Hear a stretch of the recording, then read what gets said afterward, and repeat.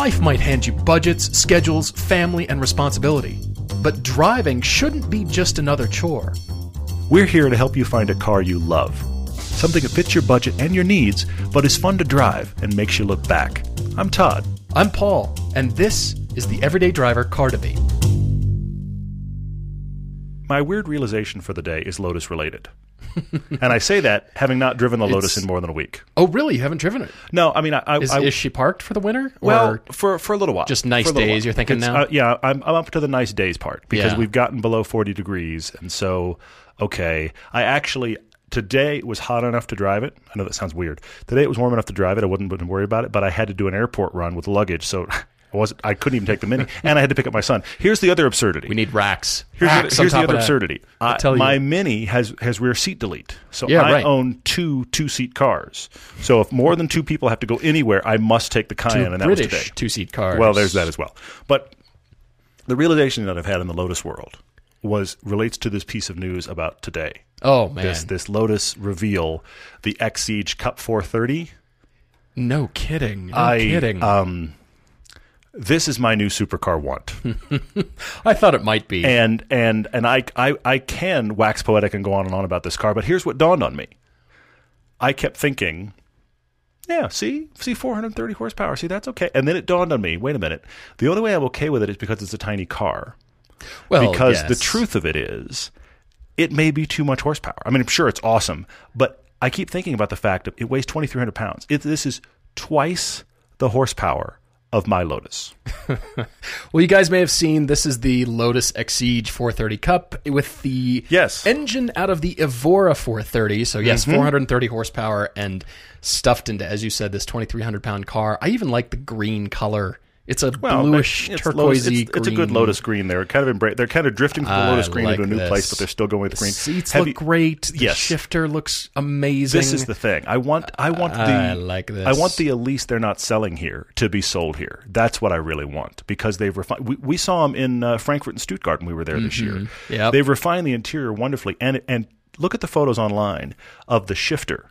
They've gone, I don't know another way to describe it, their shifter has been heavily revised and now looks like they took inspiration from Pagani, and it's a fantastic-looking shifter. You don't suppose that the Chinese influence is starting to be felt, or an effect is starting to be felt with optimism in terms of more models? I haven't seen the proliferation of models like this specific niche, hey, we're just doing a limited run of these. I haven't seen that really ever from Lotus, to be honest. They did the 400, the 410, now the 430 Evora. Fair. Now they're doing multiple versions of the Exige. I'm wondering if they're going to start dropping engines in various cars and doing kind of what Dodge is doing. The Hellcat motor goes in everything. Yes. Product planners think, well, we've got this giant engine. Let's build cars around this. Did you see the person on social media, thank you for this question, that asked about if you put the Hellcat motor in the Renegade, does it become the Hellkit? The Hellkitten. There will be nothing kitty cat-like about that.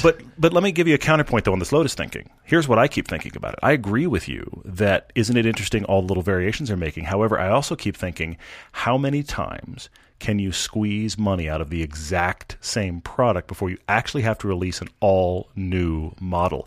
Ask Ford. That'll be when Geely really comes out. I suppose. Just ask Ford with all their Mustang proliferations. Well, or Porsche with 911s. Well, true. Porsche's the king of that. Porsche can't hide. They lead the charge on it. Yeah, that's true. But here's the thing, though. I do keep thinking about the fact that ultimately Lotus is continuing to sell two cars. Yeah. They have the Exige, seems to be a bunch of optimism with the Elise variation, and they have the Evora with all of its variations, and that's it. Yeah. So the way that we'll see a real infusion of cash in Lotus is when there is a all-new model of something. And they keep teasing a new Elise that's supposed to come to the U.S. This Exige is my ridiculous money track car. I want this badly. Although forbidden fruit, we can't have it in the U.S. We can't have it. They've got to build something. That's what they'll do. They'll build something that will be available in the U.S. As you said, the new Exige or new Elise. That's what the rumor is. For the U.S. market with all these goodies on it. Hopefully. And looking like this does. Because this Exige, well, let me put it another way. The Elise and Exige right now that they're selling in Europe, this is a perfect example, look like the perfect blending of the refinement of the Evora put into the Elise package that I have. And that's what makes me want it. Yeah, you mean from a stylistic standpoint? No, I mean from an interior usability standpoint. You look at that interior, and it's grown up quite a bit since the one I have. It has. I mean, there's a lot of similarities. You can see the bones. The instrument panel is exactly the same. No, it's still bare bones, but it feels like they just kept refining it, and that's what the one that I have needs, is just ongoing refinement. Yeah, I mean, the binnacle around the shifter looks a little bit different. Well, a lot different, actually. It looks far better. But materials the are better. It's just the same. But it just IP keeps is getting the same.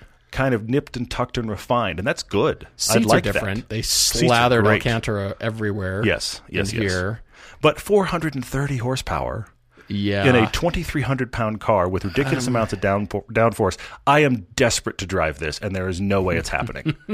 Okay, Lotus, we need to either come there, or you need to get serious about creating a Lotus experience at our local track, because as you know, UMC is now going to be owned by My Time, which is a Geely-owned company. Yes. Geely-owned, however you pronounce those guys. You're right. Wouldn't it be nice if they started bringing Lotuses out there? But I look, even if it's for track only, that means they could run them on track. Mm-hmm. Doesn't mean they can be road legal in the U.S., but have a fleet of them out at the track. Where's Todd? Guess. Yeah, my wife says he took the tent and he lives at the track now. Yes, exactly. But I'll throw it out a challenge. Is there another journalist out there more Lotus obsessed than I am? If you're going to give drives in this Exige, hello Lotus, hi Hethel, my friends in Hethel, who out there would like to talk about your cars more than me? Can I get in this, please? And it works. And conversely, just about every automotive journalist out there is obsessed with Porsche.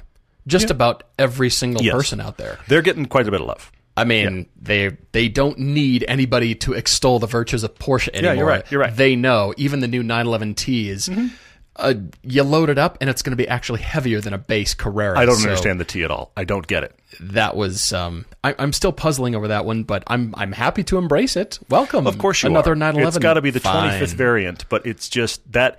But here's the thing: if we can't even blink at Lotus making variants of their cars after Porsche's making things like the 911T. No, that's true. But I am still desperate to drive this Exige, and it's total forbidden fruit. Bring it to Utah. Total forbidden fruit. Utah has the track now, and strangely enough, it doesn't sound like Hethel and Salt Lake City. It doesn't. There's a lot in common, here's though. The thing. EverydayDriver.com. I can be reached. I will be there. Tell me where to be, and I will drive this car. Look, I'll be taking a trip very soon. I'll even go as far as to say, look, bring it out here. I'll do a review with my car. We'll talk about the changes. I can look. I'm actually building it as we sit here. I'm that excited. I've been wanting to do the Tesla Roadster with your car. That would be fun. Put those two together and then bring out this Easter egg of a super hot something and talk about the differences, talk about the feel.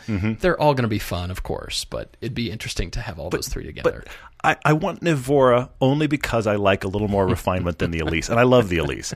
Imagine the Elise with a little more refinement. We're done. I'm finished. Get it. Well, speaking of have you seen models, the Exige 430? I'm telling you, have you seen it? Because it's awesome. Looking at it here. Speaking of proliferation of models, Corvette is now introducing the ZR1. So Chevrolet has come out with the Z06 that is even more. So even though it doesn't have a new engine in this ZR1, it now has a new engine designation. And by more, I mean 750 horsepower in the new ZR1. Holy cow. That car is fast in base form with 460. I just want to put that out there. No kidding. And I'm also going to ask this question. Does this ZR1 look like a woman that got a lip implant, or is it just me? That's not off. I'm going to say it. I'm going to say it. This is one of my rants. Most of you have not heard this rant. Although it would be the bottom lip on this. Yeah, it's still not good. Paul has heard this rant many times, but I'm going to go ahead and say it. Funny. Somewhere there is a plastic surgeon who pulled off one of the biggest Barnum and Bailey, the Emperor Has No Clothes tricks I've ever heard of in the modern time, and that is they convinced a woman that implant in the upper lip is an improvement. She looks better than she did when she came in. And somehow that has now proliferated. There is not a woman on the planet that has gotten a lip implant that, yes, honey, you look better. Your husband may have said it. Actually, I'm ranting now. Somebody's going to send me hate mail. I'm sorry.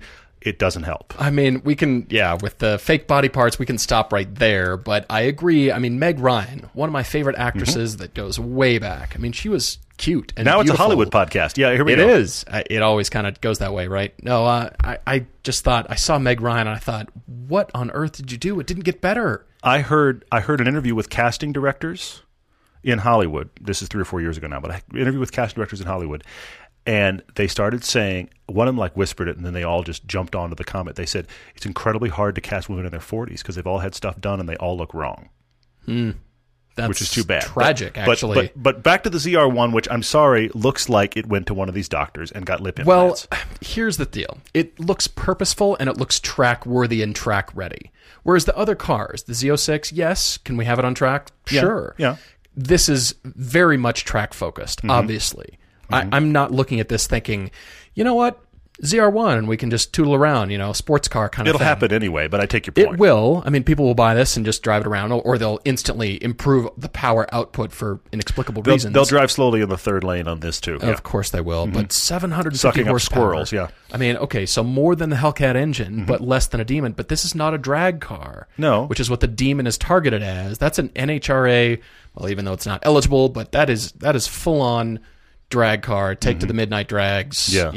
Go trolling for Spend drag your racers. dollar for your passenger seat. Yeah. Get the box of goodies. This is clearly a track car without being a cage track car to my eye. Now, we haven't seen the full deal. We haven't seen all the specs, and we haven't seen fully inside it or out yet, but it's all over the news. Yeah. And I think you and I are both astounded by this. When do the horsepower wars get tapered off? On the other hand, with electric motors coming, they're just going to keep increasing. Yeah, and you and I recently drove actually for Season 2 on Velocity, which is all I'm thinking about right now. I'm sorry, my brain is It's coming, everybody. embedded Season in that. 2, it's coming. That's all my edits are about right now. But for Season 2 on Velocity, we drove the ZL1 with the GT350, and we were marveling at the number of intakes and radiators because over the last 3 or 4 years, GM has released a lot of cars that were super hot and then, pardon the pun, became super hot on the track because they all had a tendency to overheat.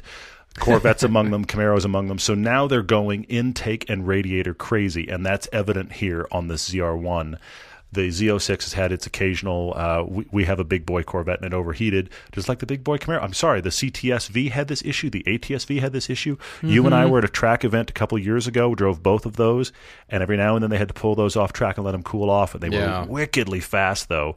So apparently the cooling department at GM got a nasty memo, and they are solving the problem, and it's evident here in the ZR1. This is not a flattering angle of this car either. This is not the money shot by any stretch. There has to be a place where this looks better because the wide-angle lens was not this car's friend. Well, the splitter, got to have the splitter on the front, got to have the downforce, on and on and on. But, God, even the Le Mans cars are about this power output. I mean, unbelievable. Well, but we've reached that place now. The new Ford GT, this ZR1, the current other versions of the Corvette, we're reaching that place where the race cars are less powerful than the street cars. Yeah, that's been happening since this Generation 6 C6 Corvette. You know what? Maybe that's the line in the sand. Maybe that's when people ask us what's too much horsepower, maybe our pat answer should be when it's more than the race car version. And that's been happening, like I said, for a while. I mean, Corvette's been doing that for a long time. If you've won Le Mans at 200 less horsepower than the street car has, I think your street car's got enough. I think you're okay. Okay, so that begs the question now. Are we at peak power in terms of gasoline engines and their power output before all these supercars and hypercars go to some sort of hybrid or electric? Are we at peak gasoline engine? I can't say aspiration. No. Will it continue on up? Are we looking at 1,000 horsepower from GM, from some car? Yeah. That is non-electric, non-hybrid? From GM, who knows? But I keep thinking about the fact that the minute that we think the gasoline engine is done, then you get the Chiron. You get the if it happens, the Hennessy Venom. I'm reading about this 5,000 horsepower engine wearing a car in Dubai somewhere, which is interesting to me. Which sounds more like a press release than an actual thing. I could write a press release too. I could write a good one. It'd be impressive. You should write 6,000 horsepower Tesla, though. Anyway, moving on. But I can't just get over the snarkiness of this writer. I'm trying to get information, but the snarky is just getting in the way. Yeah, there's a lot of sarcasm going on here. But here's the thing though. Let's take the Hennessy Venom off the table. Yeah. The Chiron and the Koenigsegg RS, the Agera RS that just happened. Okay, those are both rocking the better part of 2,000 horsepower.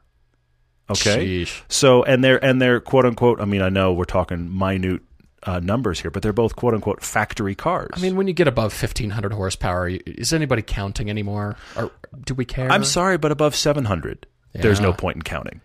Those cars have double the power of this. But this is going to be, air quotes, affordable. I mean, Corvettes have always towed that line of, power for dollar, and the ZR1 is going to be the king of the hill. It'll be every bit of $100,000. And sure. I mean, the last one was 120 or something. Yeah, that's a tough pool to be in. It'll be 100 to 125 grand. And okay, here's the thing. I think you're talking about peaks. I do think this is peak of front engine designed Corvette. I agree. I'm totally with you. I'm hoping that all these rumors and spy shots are true for the next C8 generation to go mid-engine.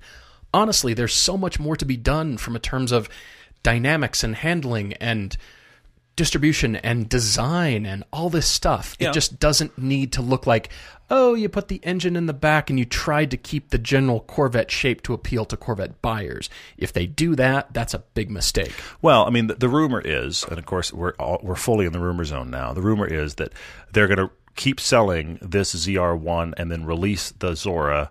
That's the name for it, the mid-engine Corvette, and they're going to sell them side by side for a while, and then they'll eventually go full mid-engine. But you and I have talked about it before. The Camaro has so crowded the Corvette's territory that they have to do something with the Vette to make it stand out by itself. Yeah. And GM does not have a Ford GT competitive supercar. Right. They don't. Right. And they could have one. So let's go do it. So I really hope. This CR1 is interesting, but I look at this is so weird. This car's just been leaked. It hasn't even been released. It's just been leaked, and I'm going. And here we are going. Good. What's next? Can we go mid-engine? Are we done now? Well, and I it's agree. weird that I'm saying that because you and I are talking about doing a Generations of Corvette movie. Yeah. That we're very excited about. Yep. We've been trying to set it up for a while. We're going to hopefully set it up early next year. But it's interesting to see the ZR1 and be like, what a great place. I hope for them to kind of end this world. I go back to lip implants, though. I can't unsee it. It's the spoiler. I get it, but I'm sure there's a better shot. I mean, just like it's any the intakes woman with that too. Look at the too. intakes.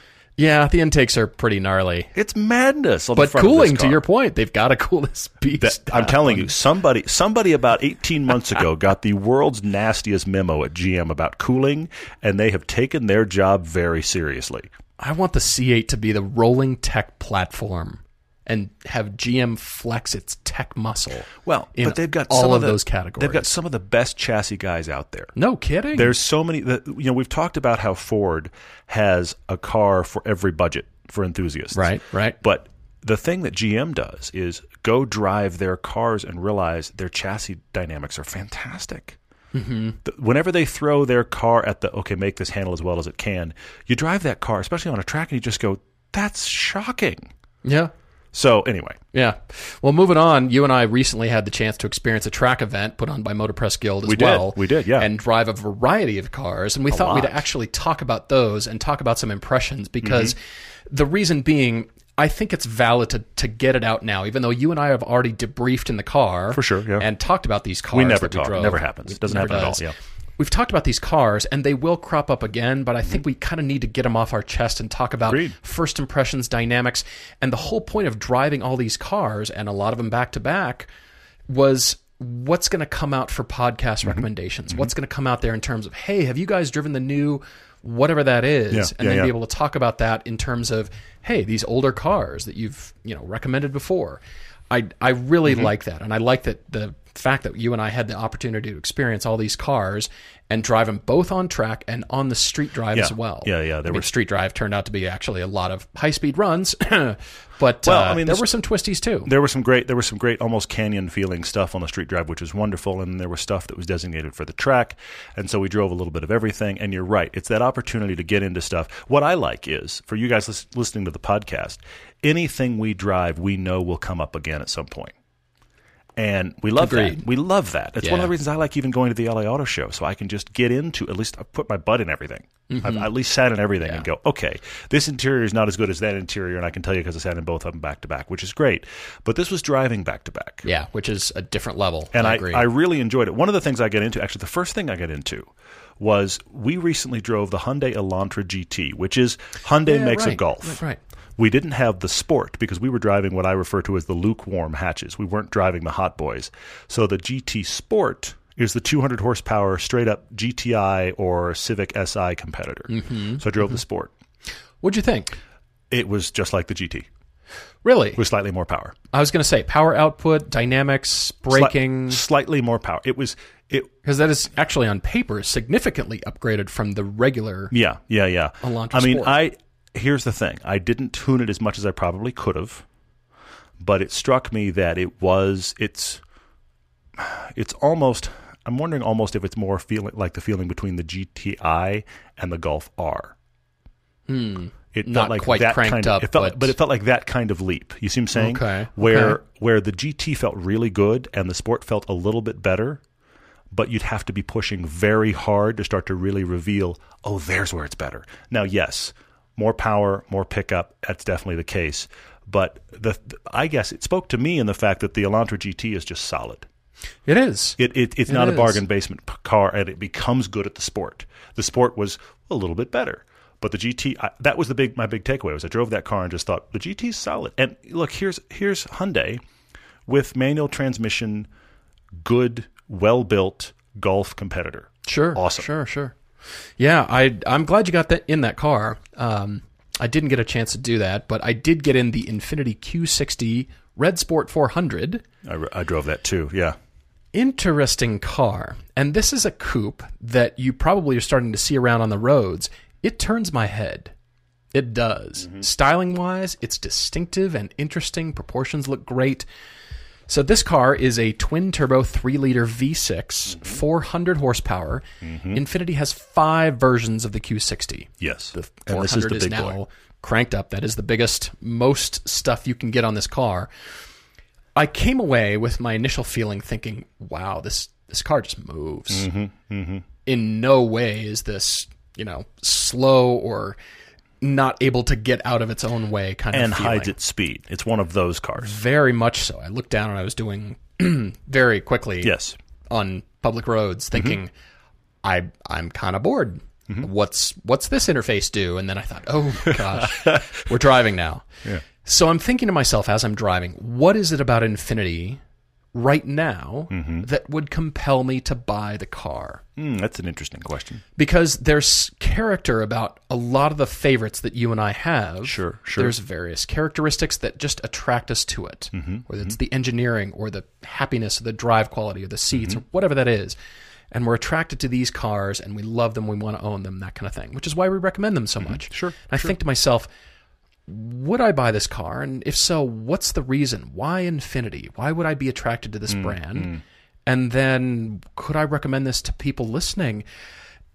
Partially, it's very much an alt. As you and I talked about, this is an alt of alts. And by that, I mean, this is not just even sort of the first tier of alternative choices.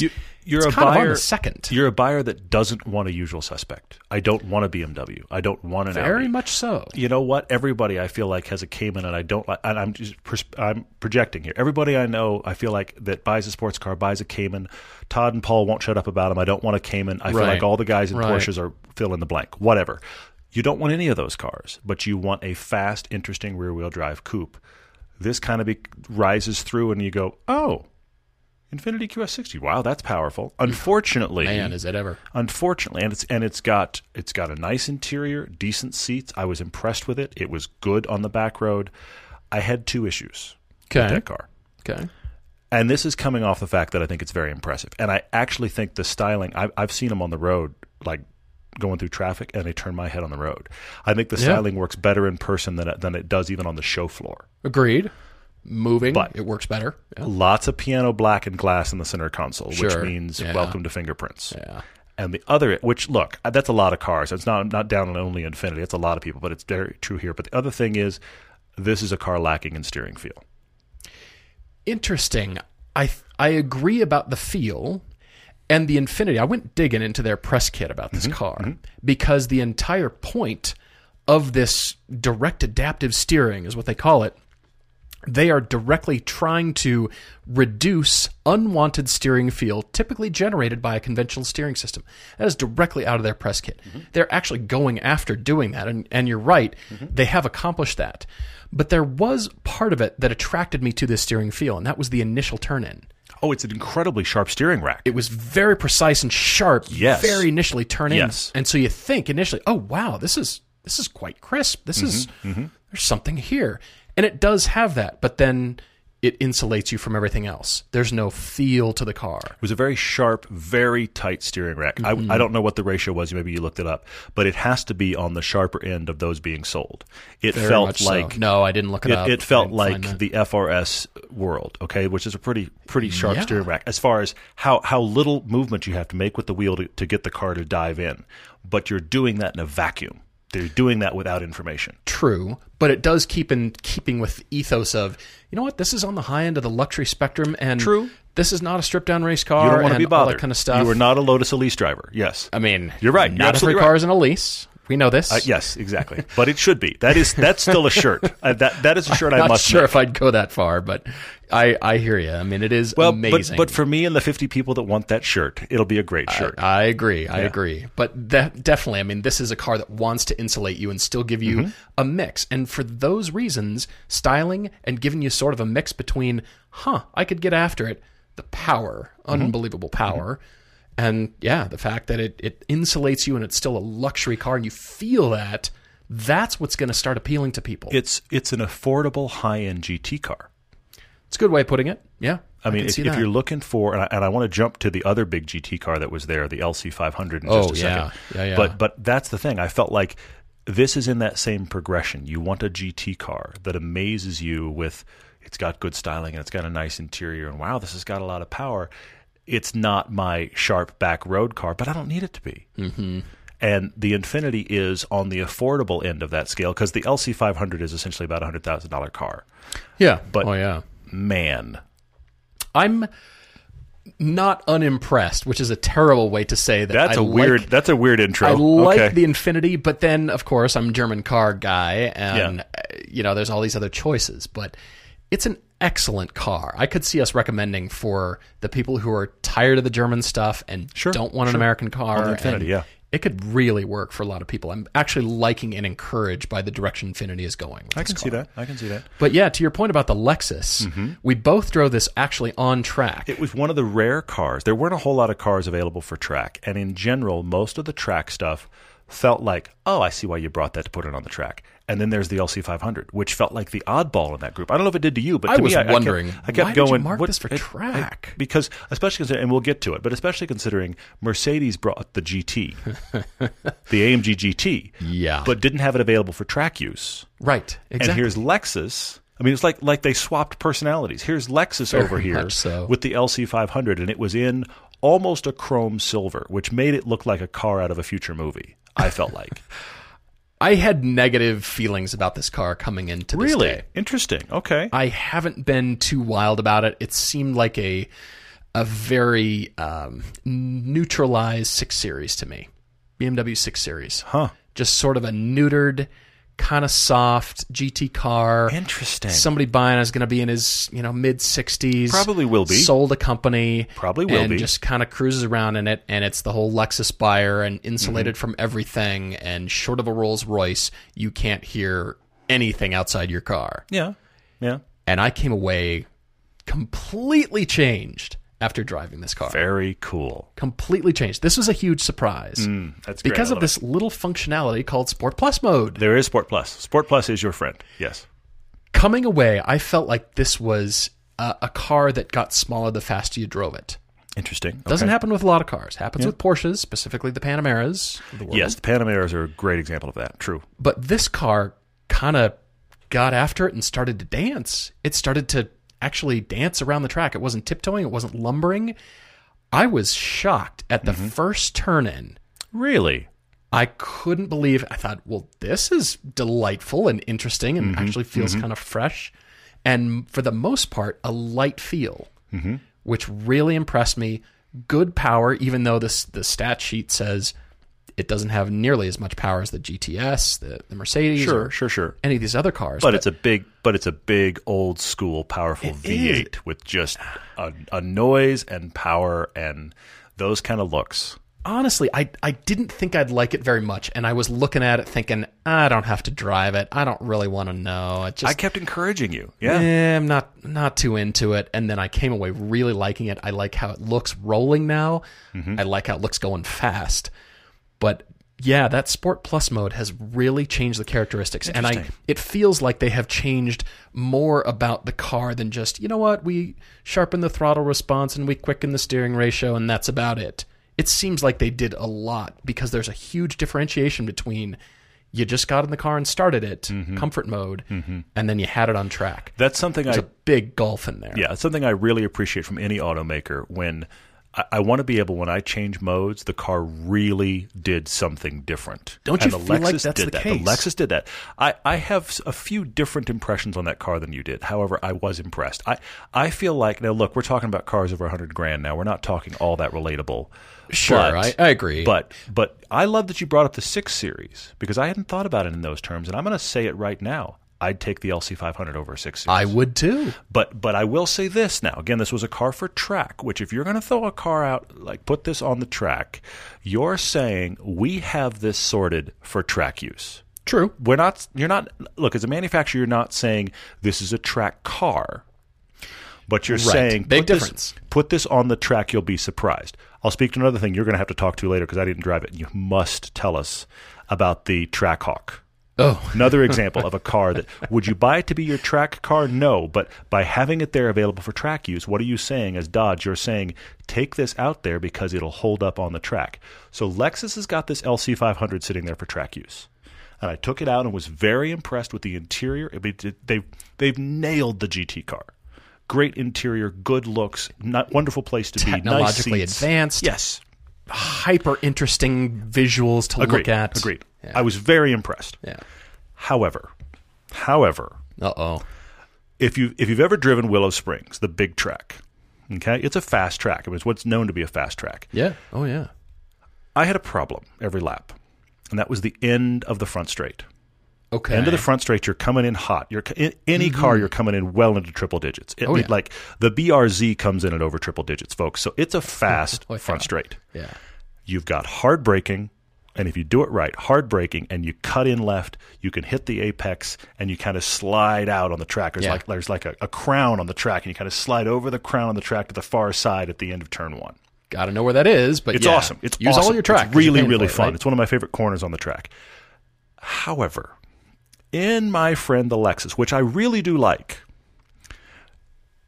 I had an experience that was involuntary. Okay. Every time at the end of the front straight, I would get on the brakes, and as I would get on the brakes, there would be a split-second delay, and then when I would turn, there would be a split-second delay. Both of those cases, the car's delay from my input was enough that involuntarily the hair stood up on the back of my neck as a, what's going on? Why didn't it do anything? For just a split second, and then the car responded, which I have to give it a pass because it does what it's supposed to do well, and that is be a GT car. But it did have this subconscious layer of delay that just put my hackles up every time it happened. That's interesting. I'd slam on the brakes and be like, wait, where did oh, there's the brake. I'd turn in, wait, why isn't it? Oh, now it's turning. I'm musing here now about driving styles and the fact that you're used to such an analog car where the steering rack is quite literally ball joints. You can see it. There's no slop. There's no play. You're right. And comparing, I mean, you're coming from an Elise. I'm coming in with bias. I'm coming in with a specific need. You're right. Nobody does this. You're right. You're one of 3 people on the planet that does this. I don't know who the other 2 are, but they're going to find us soon, and you're going to all have a shirt party. Woo-hoo. Anyway.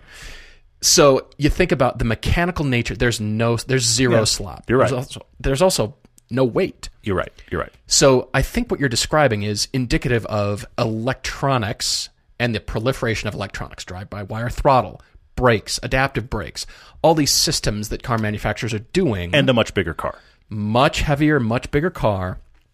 Not that that's a bad thing. Oh, I agree. Didn't experience that, and it wasn't on my mind, and so I come back to driving styles alone because I had all the confidence in the world that the brakes are going to work fine, the steering's going to turn in, we're going to be just fine. It's going to be, hey, the Sport Plus, the car is very low, it's tight, it feels real strong through the corners. Well, so I didn't detect that, and maybe it's just driving styles that allow you to detect and that. Expectations. And you're right, subconscious expectations, because I'll give you 2 other examples. In the Omega, there's an uphill section which makes a weird kind of canted Q shape, if you will, on the top of Willow Springs. I know I'm getting really track geeky here, but the back would want to get out on the Lexus, and it was fun. It was very nice. Yeah.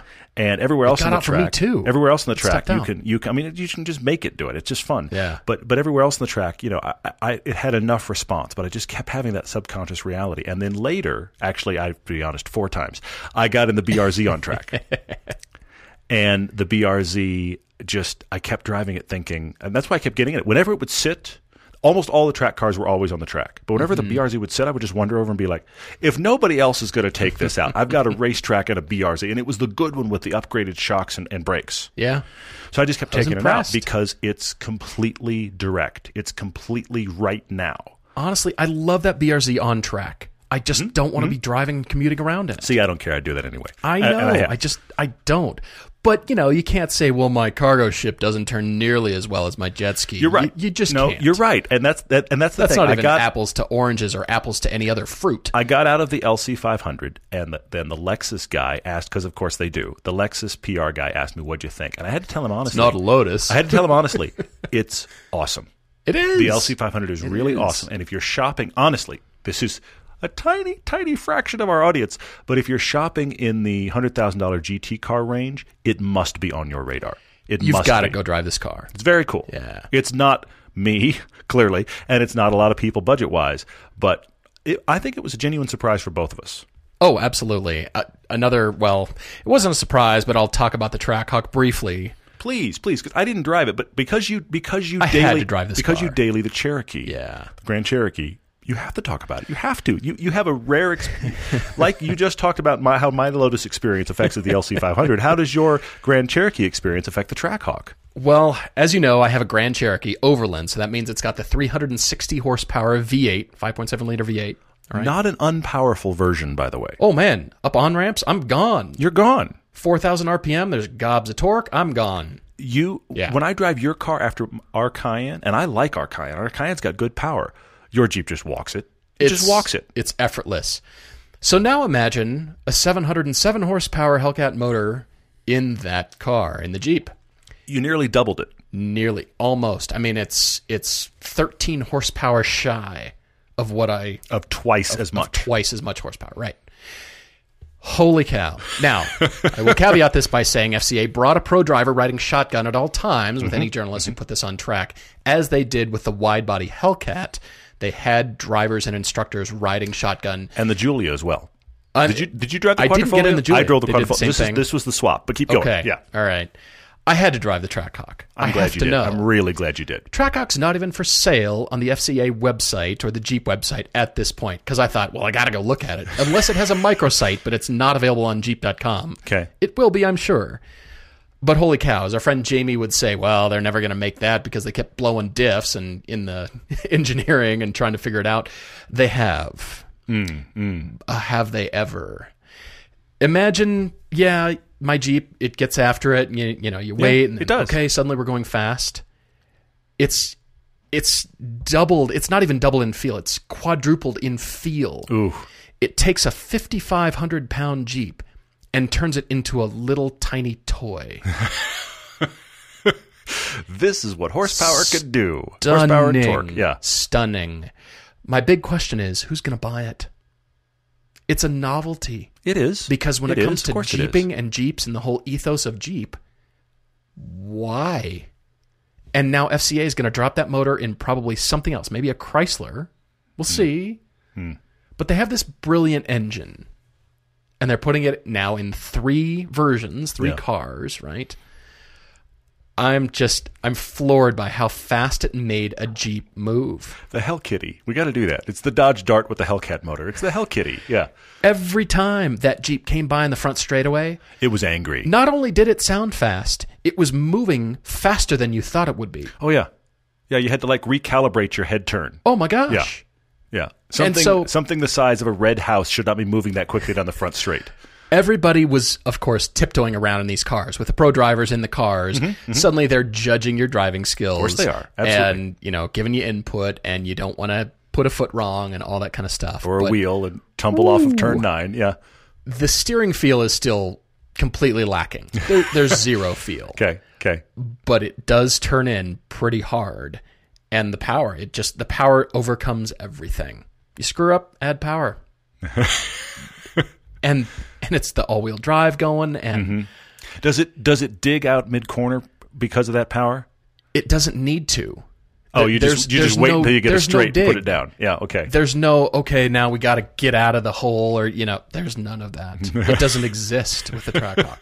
And then you think, well, I'm way up high and all this space around me. Holy cow, how does this car do it? Yeah. They've really done something. Wow. I mean, the brakes, the shocks, everything, it's now tuned. So, congratulations, FCA. Well, you've done it. I don't know what the tow rating is, but it'll be somebody's track hauler. That's people will buy. It'll be track hauler, it'll be bragging right car. It'll be either a track hauler, or it'll be the people that want to be able to say they can embarrass the people that they know that have turbo Cayennes, and they didn't want to buy a turbo Cayenne. Well, and the fact that I'm convinced that Jeep and Dodge are now building cars solely for the YouTube universe. Yeah, yeah.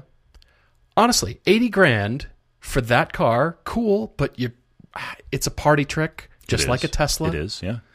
And then what? You're just going to be throwing money at gas. Well, it was stunning. It was staggering. It's super cool, and I love it.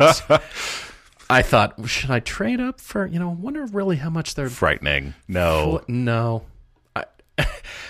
I loved it, and I came away thinking it's in that category of the SEMA trucks. What am I going to use this for? Sure, honestly. Yeah. Well, speaking of expensive FCA product with Pro Driver sitting shotgun, I did take the Quadrifoglio out on the track. Now, you and I love that car, the Giulia Quadrifoglio. I'm curious. We love that car. Watch our from season 1.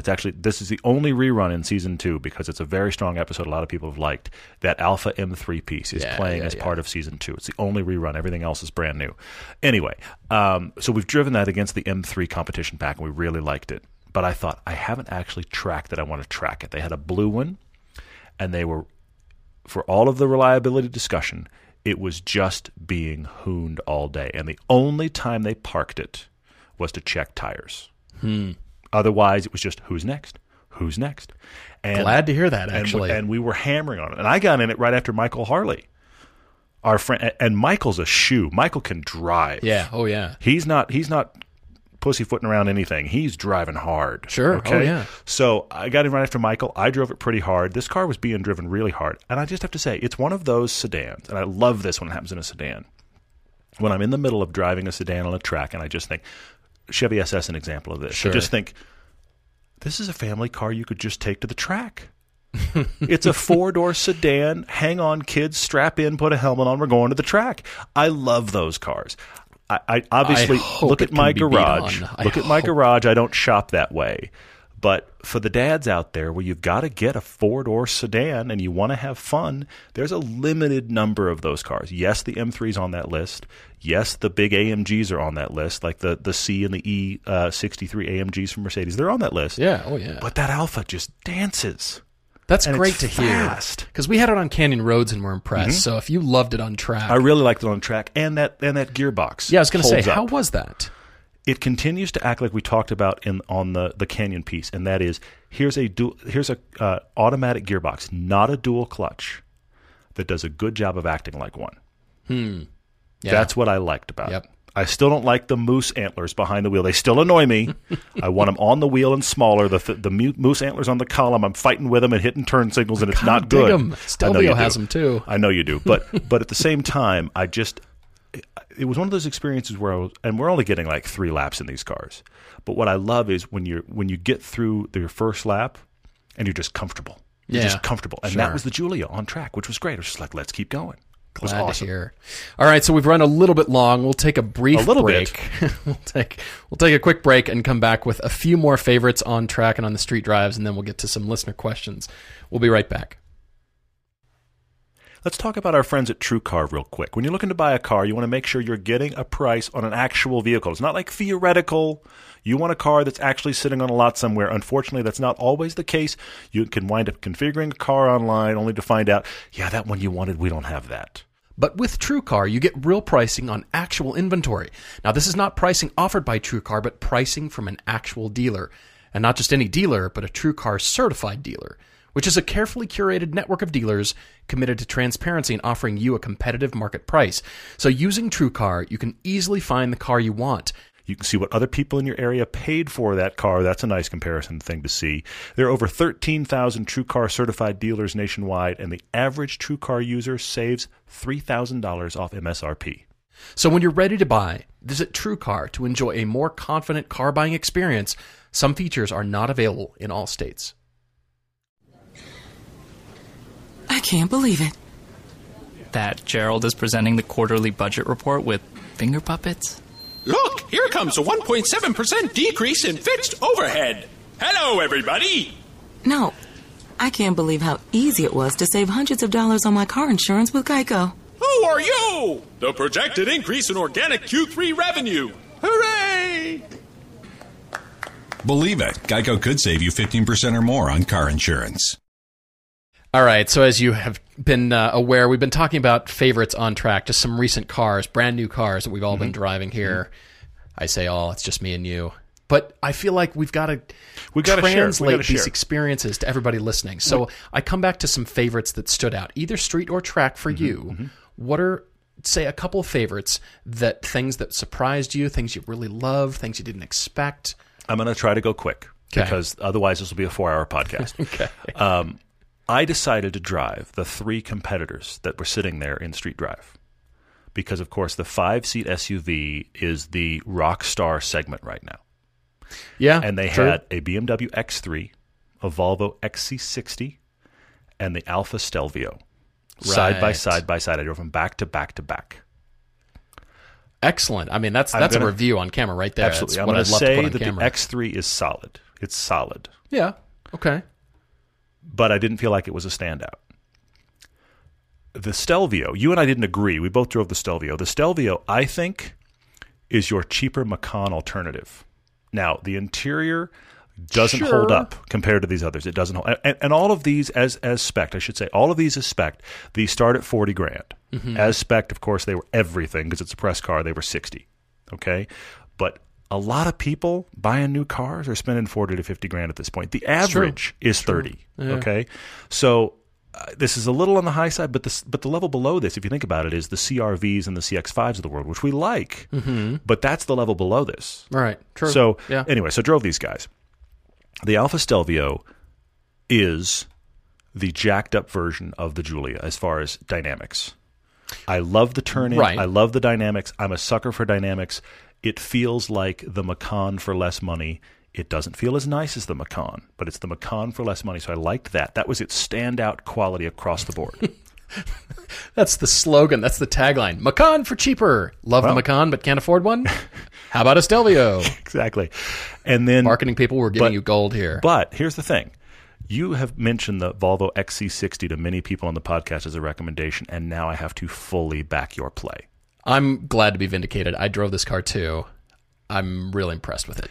Honestly, high marks in everything. High marks in everything.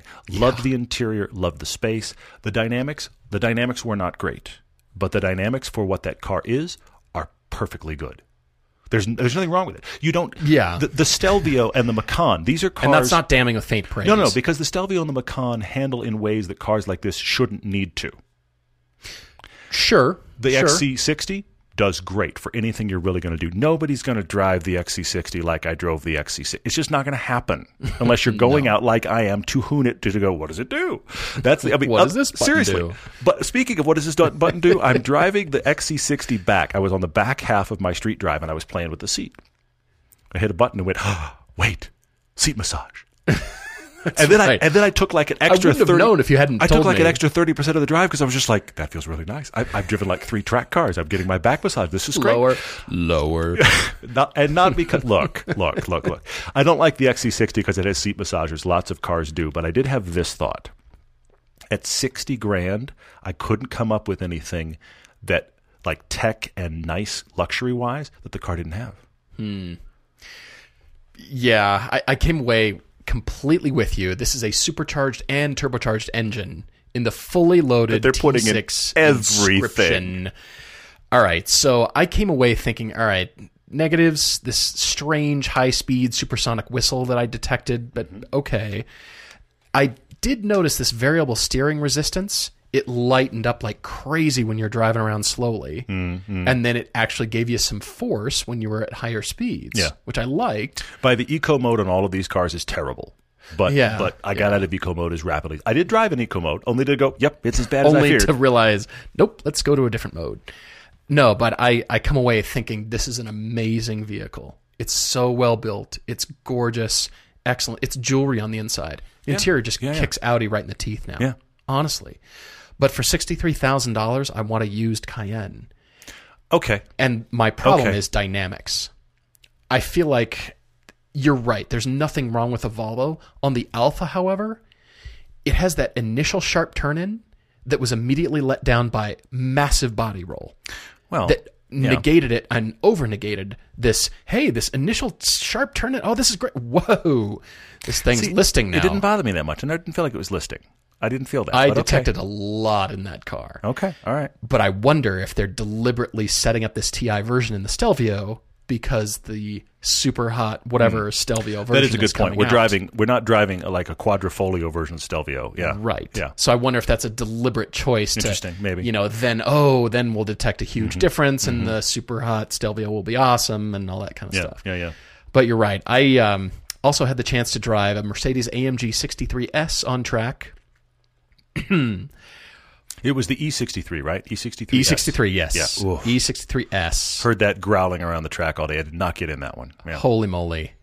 I'm so impressed with Mercedes now. Yeah, and amazing. Staying in the Mercedes theme, finally had the opportunity to drive the AMG GTS.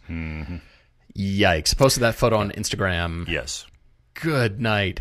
This car it's everything and more that I wanted that car shape to be, to deliver. Sure. Yeah. The seats were rock hard. It growled. In a good way. Angry. It felt like the wheels were just an entire cylinder from side to side of the car. It was just one big cylinder, front and back. Okay. It felt like that much road crushing power in this car. That is a weapon for the road. There's no dancing in that car. It is punishing the pavement. Totally. And it may have been. I had a dig coming out of a corner. It may have been. I don't know, obviously, but it may have been the fastest I've ever gone from 20 to 120. It may have been the shortest time ever I have accomplished that distance. Because I happened to just turn a corner. I had to go down into first in this really sharp corner. I turned the corner and just thought, this is my shot at it. Put my foot to the floor, and things I could not repeat on this podcast were said. And then I looked down and it was 120. So 20 to 120, I think, fastest I've ever gone. I'm shocked with this car, but everything about it, the attitude, the build quality, all this stuff, the power, it all matches. And I've never felt like this is so worth the money in a car. Interesting. Before. It just felt like, I could do this. It's just a hammer. It's a iron glove and an iron glove. It just doesn't care. Wow. I mean, no subtlety about it. Yeah, fair. It just bashes everything, and I loved it for that. And the build quality, and it felt like a supercar. It felt exotic. It felt unique and special. And all these angry, things. And angry. Oh, man, did it ever. Yeah. It just, I felt like the wheels were just one long cylinder. It felt like one long cylinder of rubber. Feeling they're so wide. I could feel it on the road. That's what this car felt like. Every time I drove it, I just thought it felt like it was punishing the pavement, which in a great way. Yeah. I do like that. I want to run through a couple others quick. I have to say it. I couldn't resist.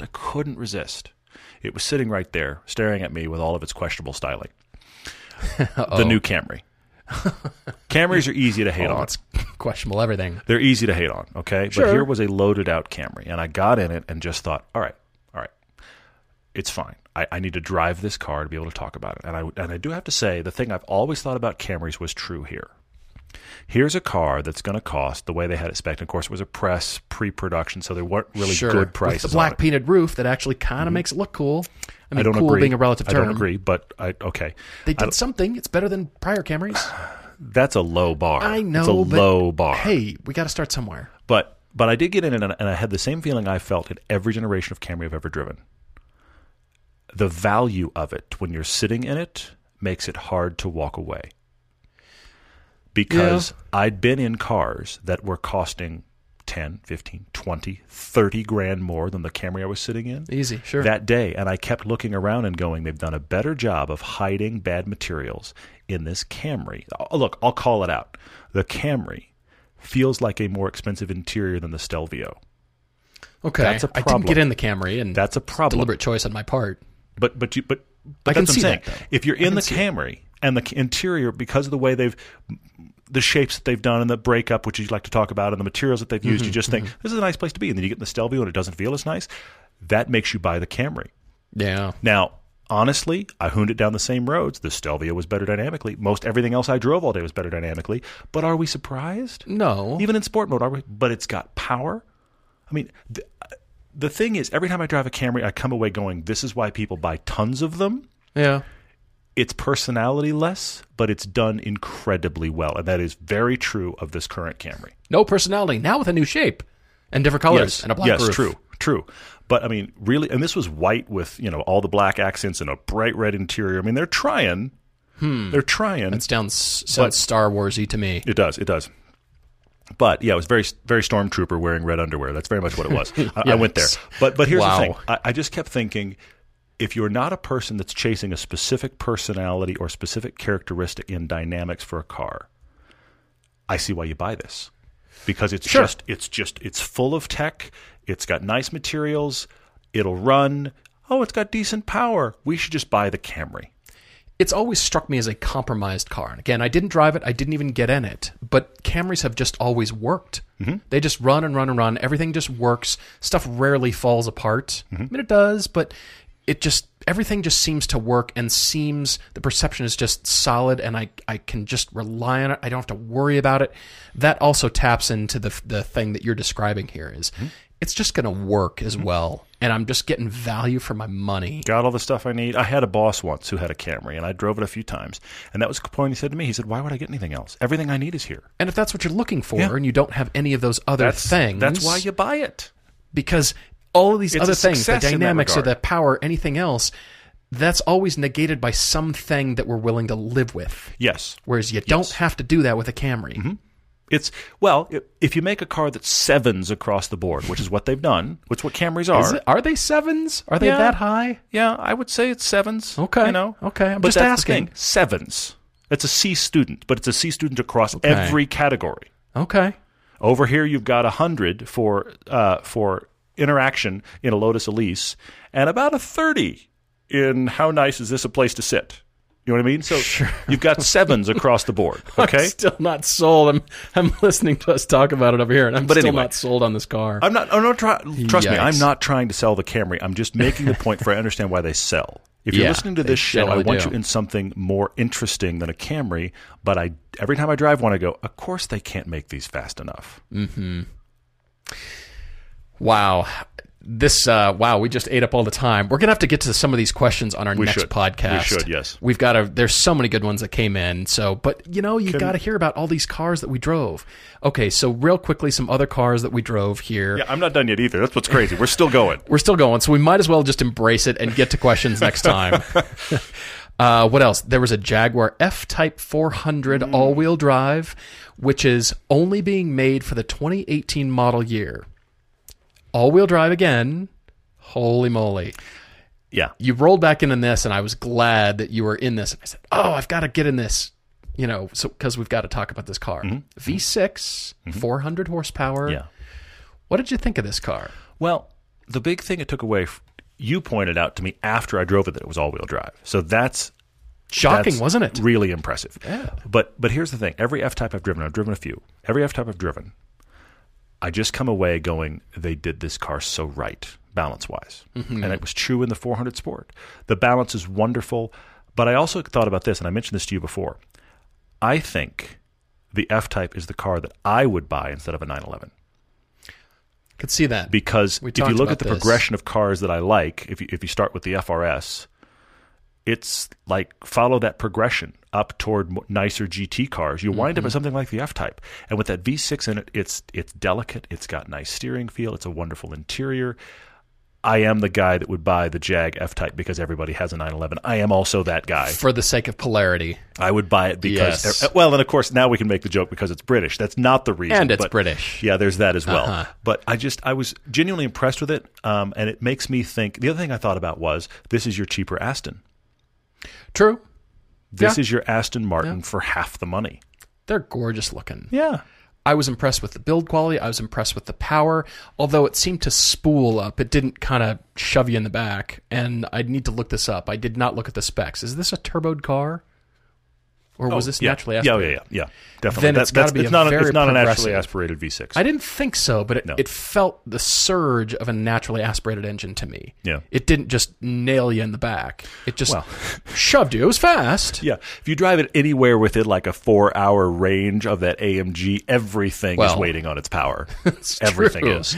If it's not the AMG GTS, you're slow. Anyway, I described this car to you as it felt like the rev capabilities of a BMW inline 6. Yeah, you did mention felt that. like that. Yeah. It felt very mechanical and felt like it was just willing to rev. But it had those qualities, and I could see why you liked it. It had that light steering feel, despite being all-wheel drive. Yes, I was quite impressed to discover after the fact it was all-wheel drive. Light inputs, but still good feel to the wheel. So it was very impressive, and I could see why it had that mechanical nature that you love about the Lotus, but still this light feel, and then yet it was now, you're kind of in a GT car size, smaller, a little bit, but great build quality. The visibility was good, looks great. Visibility was surprising, actually. I remember I actually took a note at one point in that car to just be like, how well can I see out? And I kept looking all around, just thinking about it just in those terms. I thought, no, actually, you know what? Really well. It's so interesting that, new designs are constantly going to be generated by car companies. Hopefully. And that's always a thing. You think, all right, well, that looks good, but how are the occupants? Can you see out of the thing? There is that issue. I have to bring up something that you and I got to do at this track event that we don't ever get to do. Okay. And that was play chase. Oh, yes. I was in a car that was down 40 horsepower. Well, but you were also in a car that was a turbo with more torque than I had. You were in the Fiat 124 Spider Abarth. Yeah. And I was in the BRZ. And we were just kind of playing tag. I was following you in turn 2, and I think I could see up underneath the skirt of the car. I had a few body roll issues that were not fun to deal with. But here's the thing. Both of those cars, we're crashing back down to earth here price-wise, which is good and relevant. Very much so. But we drove the 124 Spider. Again, I keep pitching season 2 because it's on my brain. That's in episode 1 of season 2. Well, we weren't in the Abarth. We weren't in the Abarth. Just the 124. There is a 4 horsepower difference, so I'm just going to give us a pass. And the same amount of body roll. I'm going to give us a pass. Anyway, so the 124 Spider, which was very funny because a lot of big guys drove that car that day, and they had the top down, and so we're all sticking our heads out of the roof, leaning to the left, with a huge bobblehead in the top, especially when I drove it. But you were in the 124. I was in the BRZ, and I drove both those cars on the track, and they're just fun. Yeah, they were both. They're just such a fun. Delight. Yeah, and I have to give one more shout out to the 86 platform. Again, I drove it 4 times. I don't think it's ever going to stop, but continue. Because I own the Elise now and I love driving it, but I am aware of the fact of the Elise, you have to respect it at all times. Sure. The 86 platform, if you want to get into high-speed driving, if you want to track a car, this needs to be on your extreme short list alongside the Miata. And I would almost argue for dedicated track use as far as a factory spec car from the factory, I would still say 86 more. It feels like it will never bite. Well, now we haven't driven the Cup versions of the MX-5. They still have body roll. Look at the Flying Miata guys. Go to page 1 of the Flying Miata website, and what they are selling on page 1 is a way to stop the body roll of your club version. Yeah. This is a known issue. So agreed. So you can't throw club version at me and say, don't care if the Flying Miata guys are desperately trying to help people fix the problem. Sure, I get it. Anyway, we have a club version review we can do in the spring. We can talk about it anyway. Because Sasha's got one, and it's very cool. Oh, but fantastic. Side note, and he loves it, which is good.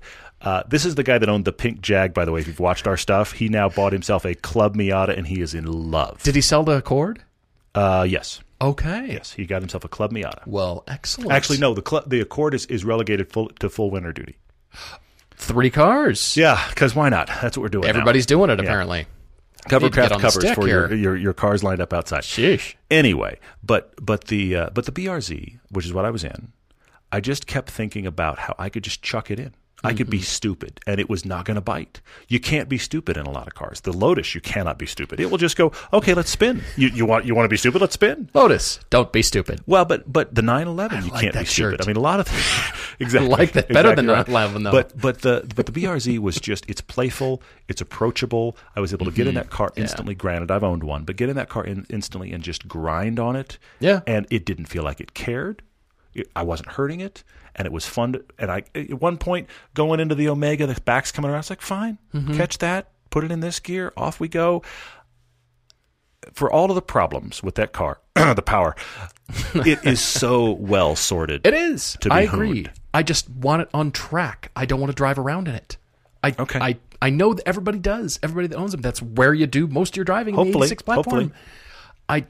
It's So just... I've had my sermon of the day on the 86 chassis. All those points are very valid, and I appreciate it for all those points on track. It's just, I don't want to live with that. I want to just... I like the fun part of it. I either want to be in a canyon like we usually drive them in, True. or on a track, or doing something hardy and fun and close to stupid. You want that 700 horsepower track hawk or the ridiculous power, It's earth-rending power of the GT. How about I get just it. like 30 more horsepower? It doesn't have to be 707, just 30. 30 more torque would be good in that car. Anyway, I'd love that. We have blown through an hour just talking about everything but a car debate. Thank you guys for being with us. Thank you for sending in questions. Yes, and we will get to these because there are so many, and we have failed because we've been talking about these other cars, but we had to talk about them. I mean, I got in the S90. Good. I needed to vindicate myself, and I am thoroughly vindicated because it is so awesome. It's everything you thought it was. I can hardly recommend that car now, except for the adaptive brakes on the M550i. Not good. They were spongy and hot. You tracked that car? Yes, I did. Not impressed. Had braking trouble? Did you? It did. It did. It has adaptive everything, but it doesn't have good track wear on the brakes unless people were stomping on them. But I'm sure people were stomping on them. Did you see the poor? We keep trying to end the podcast. We do. Did you see the poor Volkswagen GLI that came in? It was like its first. It was like the first guy that took it out, hooned it. Yeah, he was all over the brakes. And when he came in, this is 3 laps, and the back half of your third lap should be kind of your cool down. He reached the pit lane, and I noticed him because this was happening. He reached the pit lane. I don't know another way to describe this. The back half of the car looked like somebody turned on a dry ice machine. Oh, I know how to describe it. It's like those guys that jump out of an airplane, and they're carrying the parachute, and then they turn on the smoke thing that's attached to their foot. Yeah. It was that. He comes coming down out of the sky, rolling into the pit. At walking speed, and the back half of the car is billowing smoke from the rear brakes. And that was the other thing that was funny is the front brakes were not billowing smoke. The rear brakes had given up. I wonder if he had the e-brake still on driving around the track. Maybe, because the back half of the car was a smoke machine. The poor Volkswagen press guy was practically head in hands, and this was like 30 minutes into the day. Well, so the moral of that story is GLIs can now be used at rock concerts to fill the stage with smoke. Perfect. Just track it real quick and then drive it on stage. That's what we need. Instant concert. All right, finally we're ending. Guys, thank you so much. We really appreciate it. Questions next time. Keep writing to us, and if you got your own debate, everydaydrivertv@gmail.com or on the website. Until next time, cheers, everyone.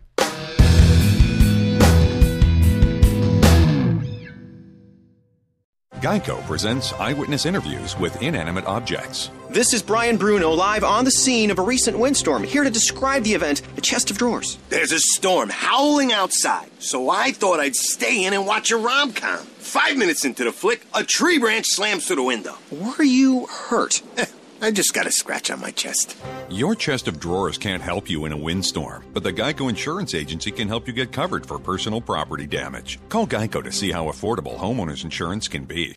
ADT can design and install a smart home just for you, backed by 24/7 protection. A new smart home at your service, customized for your lifestyle. Set up custom automations unique to your home to automatically do the things like lock the doors or set the thermostat when you leave. Even close your garage door from virtually anywhere. ADT will set up your home with multiple smart home devices and security features like indoor and outdoor cameras, locks, lights, and garage door control, even video doorbells. Visit ADT.com/podcasts to learn more about how ADT can design and install a secure smart home just for you.